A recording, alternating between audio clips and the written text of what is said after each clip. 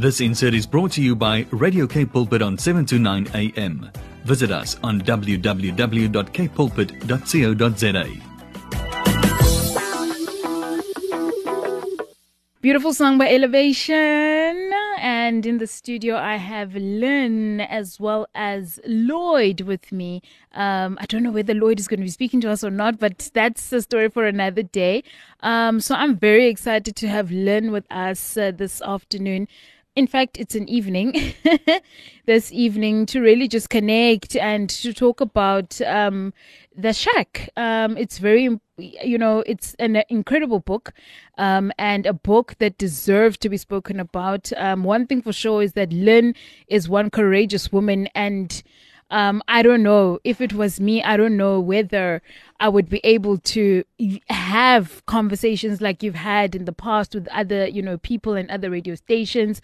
But yet here you are, Lynn, being brave and doing everything that you can in order for your story to be heard, and so that people can get the healing that they need, so that other people can also get their lives restored. Lynn, first of all, good evening. I'm going on without even greeting. It's rude, in South African culture. You must first greet. Oh, gosh. Are you well? I am. Thank you so much for the invite. Thank you so much for joining us. And thank you so much for writing the book, and honoring that desire in your heart. Yeah. A book that you wrote within one day. I did, It was, it was one of those things where you just needed to get it out. And when I started, I told my family, I said, okay, it's happening now. And I just wrote, and I had my dinner brought to me, my breakfast brought to me, nothing. I sat all day, and that's what I did. They went to sleep and they woke up, and I was just busy. Because it was the time to pin it actually down, So, yeah. It's amazing what happens when the time is right and the timing is right, when it's not pushed and forced, but it's the right time, it's the right season. Yeah. Lynn, you're going to have to take us a little bit back in terms of your story. For me, I just find it so courageous that you're able to share about your life in this way through writing the book. And of course, through coming to interviews like these, being out in the media and making sure that the world hears, so brave to be vulnerable and open, it's such a personal place, but yet you are opening it up. And for me, it deserves awards. It deserves so much, more. Because not many people do that. A lot of people are sitting with the hurt and the heartbreak, but here you are being brave. Here you are saying, this is my story, and take what you want from it. But I'm just being vulnerable and I'm being real about who I am. So you're going to have to tell us, go back in time. You wrote the book, My Shack. What is My Shack based on? So it's largely based on an experience I had when I was 11 years old. I was sexually assaulted by a family member. And so the book just details that journey into adulthood and married life and everything in between. So when you're sexually assaulted at such a young age, you certainly have a different way of life. And so I had to create my own normal. But for a large part, I just merely existed. That incident ruined every part of me. And it was a hard journey. And so my shack speaks about the consequences of sexual assault. It speaks about the ugliness thereof. And in my book, some people say it's not an easy read, the beginning part, because I think it's important to detail exactly what happened. Absolutely. We've got too many books or too many stories where we sugarcoat the ugly things, and we actually can't do that if we want authenticity. And so what I did in the shack, I started with my background and how I grew up and where I grew up and how that played a huge part into how I managed the consequences of my shack, and then just the journey from there into finding yourself and finding your authentic self and being able to fall in love and just, move beyond that. But just how how when you stand back as an adult, you actually see how God protected you through all that. God and I stopped talking after my shack incident because I believe that he wasn't there for me. He didn't save Sure. me. And that's the real part of being a Christian. I Yeah. feel that we've got the right to ask those questions. And so we've been fighting and talking and fighting and talking until I got to a place where I realized that I'm so loved by him and I'm so protected by him. And so I don't look at my past as a place of pain and despair anymore. I use that story to build and to uplift and to edify. I am proof that God exists, and I'm proof that there is grace and there is love. So my shack is, it's a combination of all of that. Sure.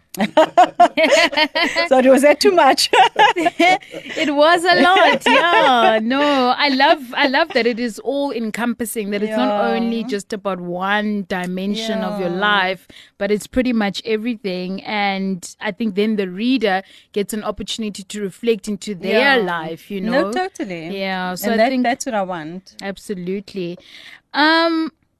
Then you have to now get into the whole writing in one day thing, because like, who does that? What happened? How did you prepare for this? And you don't prepare. I suppose you're in a place emotionally and mentally that you're ready to read what you wrote. It's all in your head.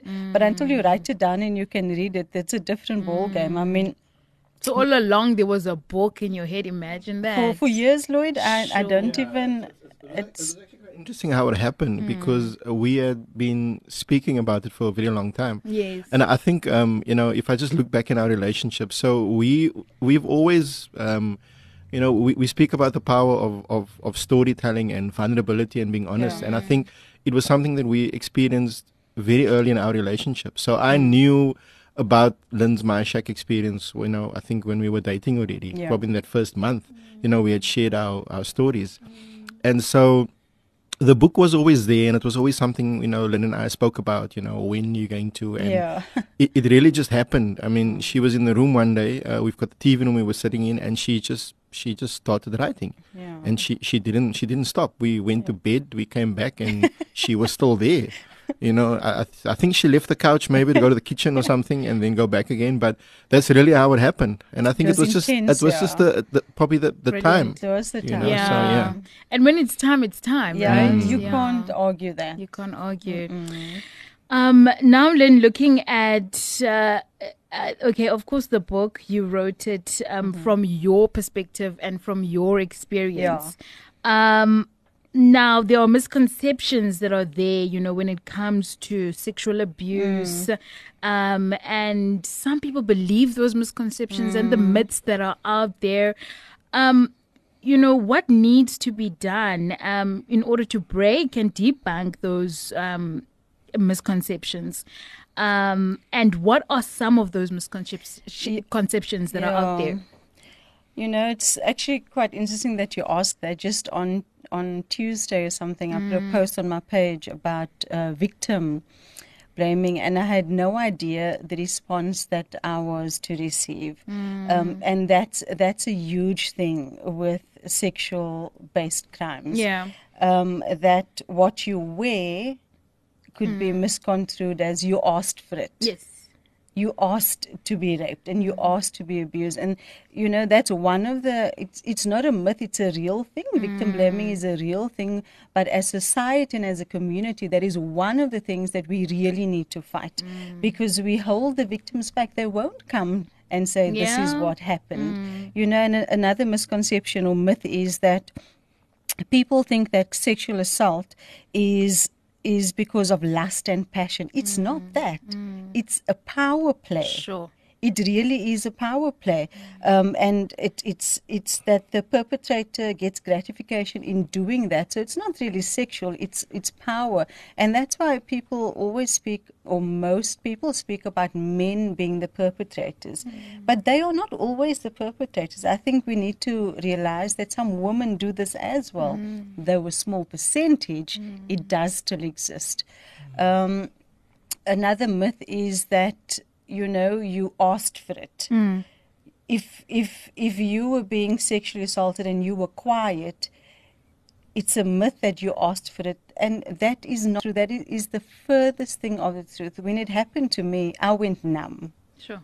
You can't do anything. You give up whatever power you have, and that is so common. So the fact that you shout or you don't shout cannot be an indicator that you asked for that. Yeah. And I think this is where society and our community needs to come into. We need to educate ourselves, and we need to educate those within our circles to actually know this is right, no, that is wrong. It's cut and dry.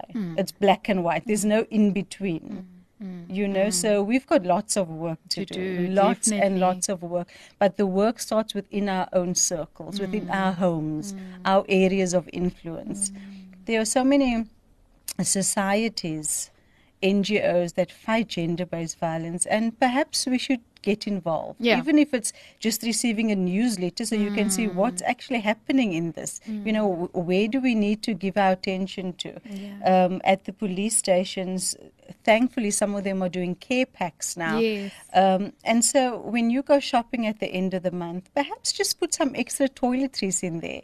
Perhaps that's a way that you could do that. But all of us have a part to play. All of us. I think the time has come for us to be the change now. We can quote cliches until whenever, and we can quote verses until wherever, but we have to be that change. Come on. We have to do that. Definitely.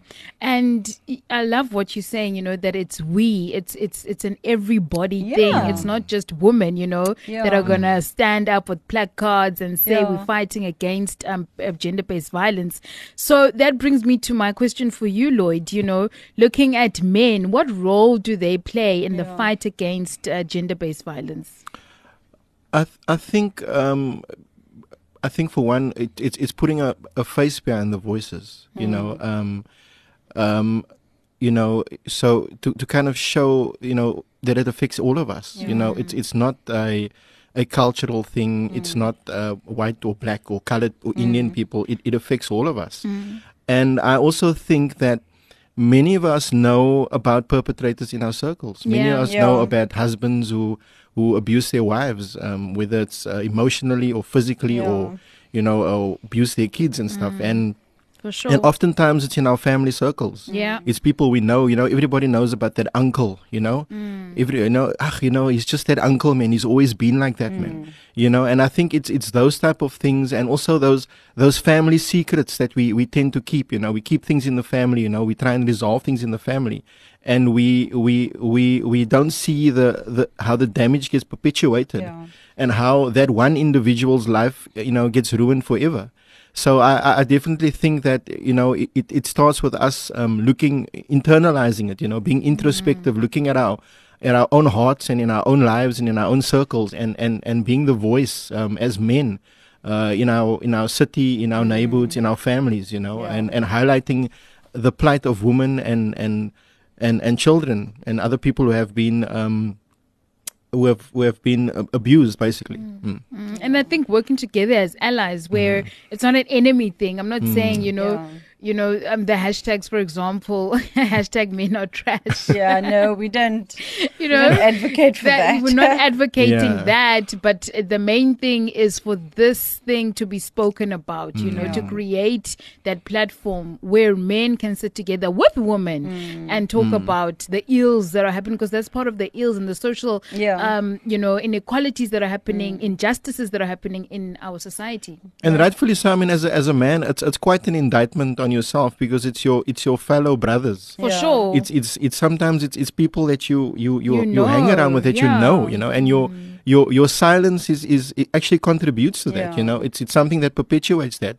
And oftentimes we don't want to do the uncomfortable things, and being that odd person out to say, listen, it's not okay to speak about that person, or body shaming, or the jokes that get made over dinner tables or the restaurants and stuff, and in the bars. It's that's where it starts, in our little conversations. It's being able to address it right there and then. And that's what I want to latch on. So my story, when after the court case and the book and all that, I found out that the very uncle that did it to me did it to so many other people. Wow, look at that. And the point is that if someone had said something back then earlier, it could have been avoided. Yeah. you know what I mean? So, and all of us know a uncle. All of us. In all of our cousin. families, there is somebody that's maybe is just not comfortable, and that's what we need to. We need to speak out. We really need to speak out. It's we need to save the children, save the babies, save the adults, save the wife that's being raped by a husband, because that happens. It doesn't mean that you married that you can't be raped. Do you know what I mean? These are real things. And when I started with the book, I put my email address out there, so I invited people to please speak to me, because I want to be as real as possible. And so I have been receiving quite a bit of communication, and it's all people that we know. Wow. Do you know what I mean? It is the neighbor, it is somebody's sister, it is somebody's brother. When you go to work, if you just look at the stats, there must be someone within your circle of work that is a victim. Your social circles, your church circles. Churches are not exempt from this, nor mosques or any place of worship. So we actually need to, that's how, when you read my shack, become uncomfortable. I want you to be uncomfortable. I want you to look at your circle and think, okay, that's not, that doesn't sit well. And then ask yourself why. Because sometimes we know, sometimes it's that intuition, we can call it gut feeling. Gut feeling, or the Afrikaans sê gebore met 'n helm. Sometimes it's that, but then we just push it to the side, because let's rather respect the older person. Let's rather be the good Christian. You don't want to start anything. Conflict. But you don't want to start a conflict. You very well might be saving somebody's life, and that's the bottom line. Ultimately, that is the bottom line. And I think, sometimes I question myself, and I think, am I creating a safe space for, younger kids, or younger sisters of mine within the family, or cousins? Do they consider me as a safe space? Do they consider me as someone that they can be vulnerable towards, and I think maybe that's what we need to question ourselves with, am I open, to having such conversations with youngsters? And it's not always easy. It's hard, but it's the right thing to do. On all accounts, it's the right thing to do. Yeah, sure. So I'm going to put you guys on the spot. Because you spoke about marriage, 21 years in marriage. What is the recipe? Lloyd and Lynn. We spoke about this last night. Last night. So how do you make it work? Sure, because there's so much brokenness when it comes to families and relationships, and I think it's such an example to see. You guys are fairly young, a young couple that says we've been together for 21 years and still going strong. So how do you do it? I think for me, it's what Lloyd also spoke about. It's really being honest with each other all the time. So it's hard work. There was a stage early on in my marriage where I packed my bags and was like, I'm going down. But they normally say, like the earliest days, I didn't sign up for this. But you recognize the strength and the absolute unity when you're on the same page, when you're one with each other. We're always talking, always. Lloyd still asks me on dates. He still surprises me. We still, people say that the honeymoon phase ends after 21 years. It does not have to end. Wow. It just looks different as you grow older. It just looks different. And obviously just our faith in the Lord. We know who we are in Christ. And we didn't always know. It was rocky. The arguments and things, those are all real things, but that's what edify us. Must I share our secret about the bath, I can, because it's in the book, so. I suppose, yeah. I was asked, so what? It's too late to ask me now. So Go ahead. What we did years ago, because, you argue and it's easy for one person to leave the room. Yes. It's easy to just, get out of the car. So what we did years ago is we decided to bath together. And that was the space that I'll say, Awkward Lord, to get out of the bath, man. The older you get, you're in a corner. I was like, no, man, that doesn't work and stuff. And so we'd work that we'd work on whatever. Okay. And we still do that. It's like time together, specific time. Yeah. You have to, because life is too busy. And when you have a family, Otherwise, it's busier. it just becomes function. We need to remember to make our spouse the priority. Sure. Because when you and your husband, you and your wife, when you are okay, when that unit's okay, then everything else will fall into place. Yeah. You can't give all your energy into parenting. You can't give all your energy into work. You need to make sure that you're on the same page. And it has to be a healtty balance. Yeah, it's a healthy balance. Yeah, so just to reiterate what Lynn was saying is that I'd be the first to put up my hand and say it's not been easy. I mean it's been very challenging at times. It's been very hard, and I often you try and unpack why you've made it thus far. You know, and I suppose there could be a lot of other reasons, but I think it's also our will to succeed. Sure. I think it's our will to be an example. I think it's our will.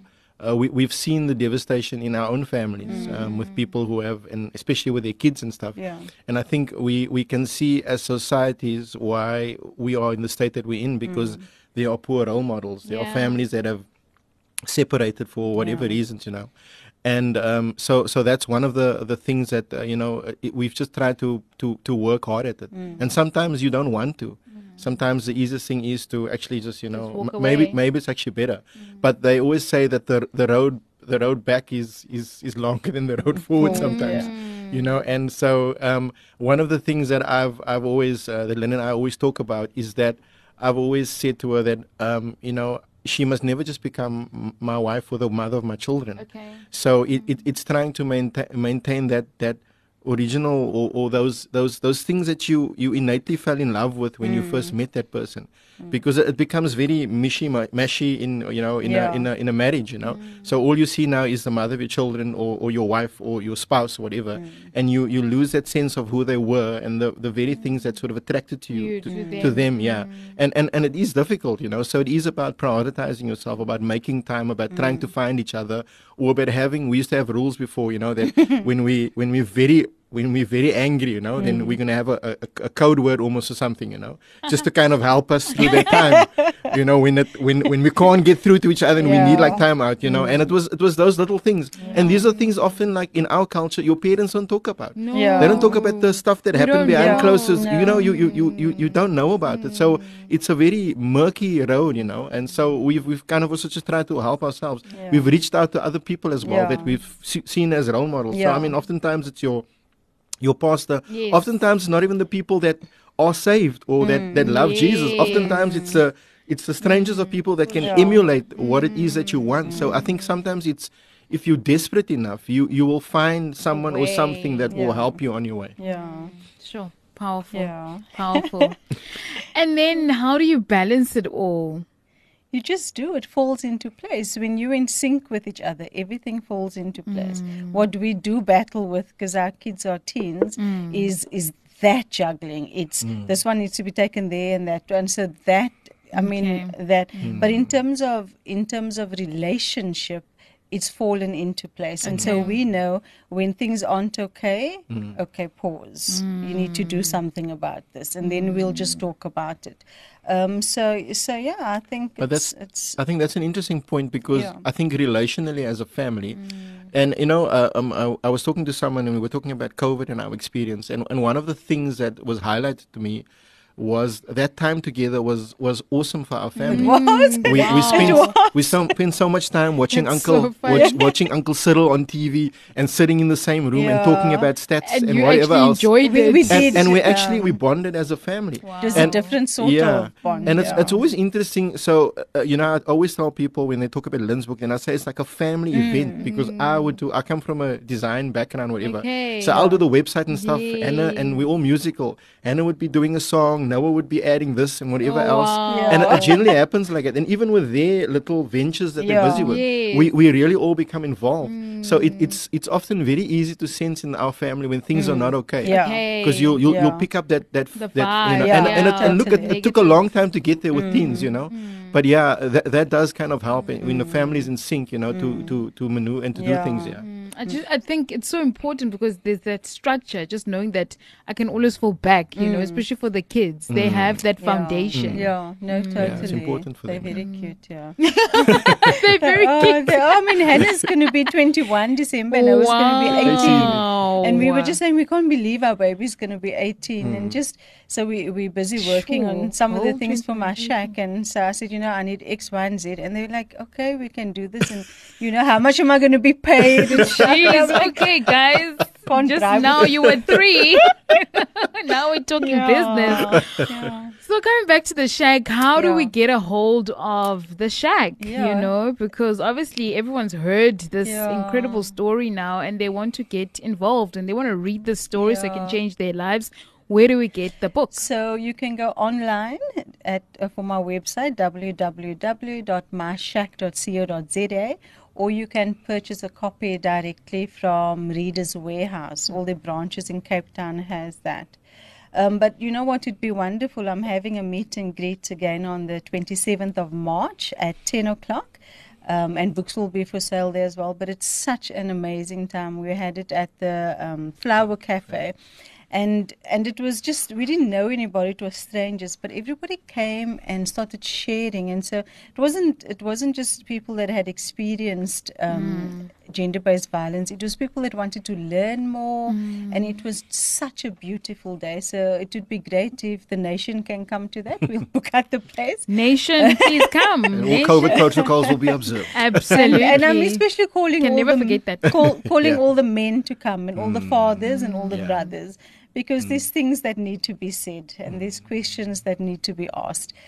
So they can check out my Facebook page or my socials. That will be advertised from next week onwards. And what are those handles for the socials? Very good question. So that's why you have marketing assistants, because that's what my daughter does. Okay. So you can't, I'm sorry to all the listeners. My husband will find it. I just know I'm on Instagram. I'm on Facebook. You can find her on Instagram at Lynn Kerchhoff. See? There we go. And Lynn she's- Kerchhoff. Yeah, and that's LYNNKERCHHOFF. Or on Facebook, you can look for My Shack.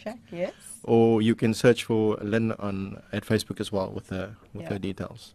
That's Fantastic. probably giving away my age a bit because Alternatively, That's you that. can visit her webpage. website. Her Everything is website. on there. Yeah. Website is great because then it leads you into the Into- Facebook Yeah. and the Instagram. And all the everything. previous interviews and so forth is on there, so it's quite nice though. And Lloyd designed it. Ooh, I'm telling you, y'all, I chose y'all. well. Brownie points. Y'all, I've been working all my life, 21 years. 21 years, you did it. I just want to end off, Lynn Kerchhoff, with something you wrote about the book, just sort of explaining the desire. You say, my desire is that as you embark on this journey with me, that hope will light the dark areas within your soul and that you will begin to experience the healing, the joy, and the fulfillment of all that life has to offer. Isn't that great? Yeah, that's true. And that's truly your desire. Yeah, that is my desire. People ask me, Lynn, how's the book sales going? And I'm like, that's not as important as getting the story out. Oh, I love that. Yeah, definitely. It's all about hope. No matter what we've experienced, there is always hope. Forgive yourself, get help and move on. We can. It sounds simple. It's not. It's really hard. But we Do the can. work. We can overcome. I think the first time I read My Shack, so we had spoken about it, and it's something about reading it on black and white. Yes. And I look back retrospectively, and I can't believe it's the same woman that I'm married to. If you look at that story and reading that finer details, so there is hope. There's always hope. Hope is it's there. It's there. It's within reach. Hope is there. My family out there, that was Lynn and Lloyd Kerchhoff. So posh. Kerchhoff speaking to us this evening here on the Yellow Mic, talking about all things love, marriage, gender-based violence, growing up in the Cape Flats, and really just looking at a whole life. Lynn's life and who she is as a mom, as a wife. And I think you need to get the book, fam. Lynn and Lloyd, thank you so much for joining me. I really do appreciate it. And may you be blessed, and may your marriage be blessed, and may your children be blessed, and the book be blessed, and may God just open doors for you, whatever you need, and all the resources that you need, to get the book out there and to ensure that people get a hold of all this treasure and these jewels that are in this book. Thank you so Thank you so much. Blessings. Thanks for inviting us. Thank you. This insert was brought to you by Radio K Pulpit on 729 AM. Visit us on www.kpulpit.co.za.